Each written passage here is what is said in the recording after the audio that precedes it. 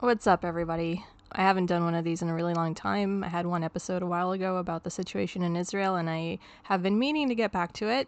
I had this whole plan laid out with the script about a short history recap to kind of explain how we got to the position we're in, and figured I'd go from there with more current events, but after the abhorrent events of the day, I feel like I have to talk about it a little bit here. So today, October 7th, in Israel at 6:30 in the morning, we were all awoken to the sound of sirens and a full-blown missile attack. Thousands and thousands of missiles. Hamas is saying that they shot 5,000 missiles. The Israelis, as far as I can tell so far, have been saying it's around 2,200 or over 2,200. But at that point, it doesn't really matter. It makes no difference what the exact number is. The rocket launches were all over the country. The south, the center, Jerusalem, Tel Aviv, Ramat HaSharon, Herzliya. They got everywhere. Hulon, Rishon. They got pretty damn far. Towns near the Gaza Strip were bombarded. The people that live there have 15 seconds from the time the siren goes off to get to their one safe room, to their bomb shelter, if they have one, before the missiles hit. Within 2 hours of the initial rocket launch attack, a 70-year-old woman and a 4-year-old boy were killed. There were several injured, and as the day went on, it just got more and more insane.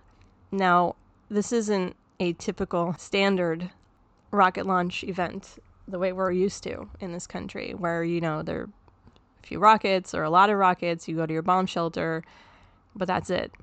In this event, armed terrorists, actually managed to infiltrate Israel. They crossed the border by land, by sea, on foot, in the air, all of the above. They pulled down the border wall, the border fence between the Gaza Strip and Israel.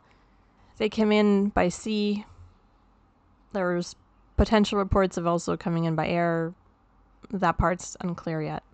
Nothing is clear quite yet, or at least they're not saying anything for certain just yet.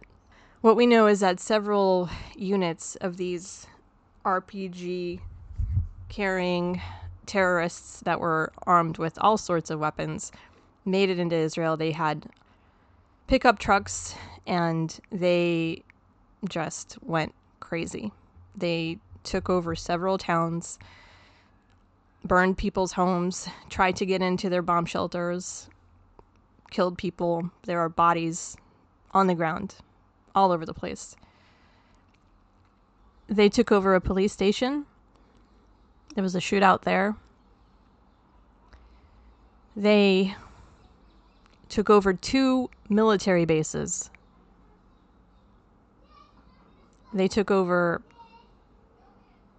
from initial reports, it was 21. I don't know if that's the exact number, but 21 or 18 or a dozen, doesn't even matter, towns. They just came in there, started shooting people, kidnapping people, executing people, setting their homes on fire. Setting the homes on fire while the people are in there. They locked themselves in their fortified bomb shelter, and the decision had to be, are we going to suffocate in here from fumes and get burned alive, or do we venture out and get shot and killed? That's the choice that people had today. There was a music festival going on. It's kind of like a ultra mini version of Burning Man out in the desert. I think there were about 3,000 to 4,000 people out there. They had to take cover in the middle of nowhere from the rocket launches, and after the rocket launches, they ran to their cars and tried to get out of there, and found themselves surrounded and being shot at from every direction by these armed terrorists. And eventually they all just ditched their cars and started running in any direction that they could, randomly in the desert, and hiding behind bushes and trying to just be quiet and not get shot. And then, there were thousands of them at first, and they kind of split up, and then there were hundreds, and then there were just dozens in each little group, and some people were just off on their own. And it's hot, and these people were out in the desert walking, no water, like 4 or 5 hours, and no help was in sight. There were so many attacks from so many directions. The security cabinet, which makes the decisions, this is the governmental entity that meets up immediately, supposedly, when there's an emergency, they didn't convene until 1 p.m. Okay, this started at 6:30 in the morning. The monumental failure of intelligence and of operations and of everything you can possibly imagine that led to this unimaginable bloodshed. Like, as of now, we know that there are at least 100 dead and 1,000 injured. Probably a hell of a lot more. Not just lightly injured. Some of them are severely injured. Some of them are fatally injured. This has never happened. Ever. In the history of the country. Such an infiltration is not something Israel has ever allowed to happen. Now, if you're following along, then you know that Israel's current government is, well, there are really no words to describe how awful it is, how incompetent, how extreme, how it's trying to destroy democracy, how it has no interest in any checks and balances, how it just wants unlimited power for itself. But what we now know for sure, which no one can pretend is not the case, is that they will try and get that at any cost. They don't give a shit about Israel. They don't give a shit about the lives of citizens here. They don't give a shit about anyone. They just want more power and more money in their own pockets, and that is all. That is all. Their actions led to this. They made this happen. They let this happen. They ignored all the warnings coming from the security forces, coming from the military. They refused to meet with Israel's military chief of staff, who has been warning about this, about the military not being prepared, about all of this awful scenarios, the explicit warning signs, and the explicit warnings, not just signs, the actual warnings have been there for months, if not more, and they just ignored it all. In the coming days, I suppose, we'll learn really about the magnitude of this event, how many actual injuries, how many actual people dead, how many actual buildings were hurt that they're still trying to keep a wrap on and not let us in on. At this point in time, the fighting is not over. It's not done. It's not over. People are still trapped in towns. The towns that were infiltrated, mostly closer to the Gaza border, they're still under attack, and they're still under siege.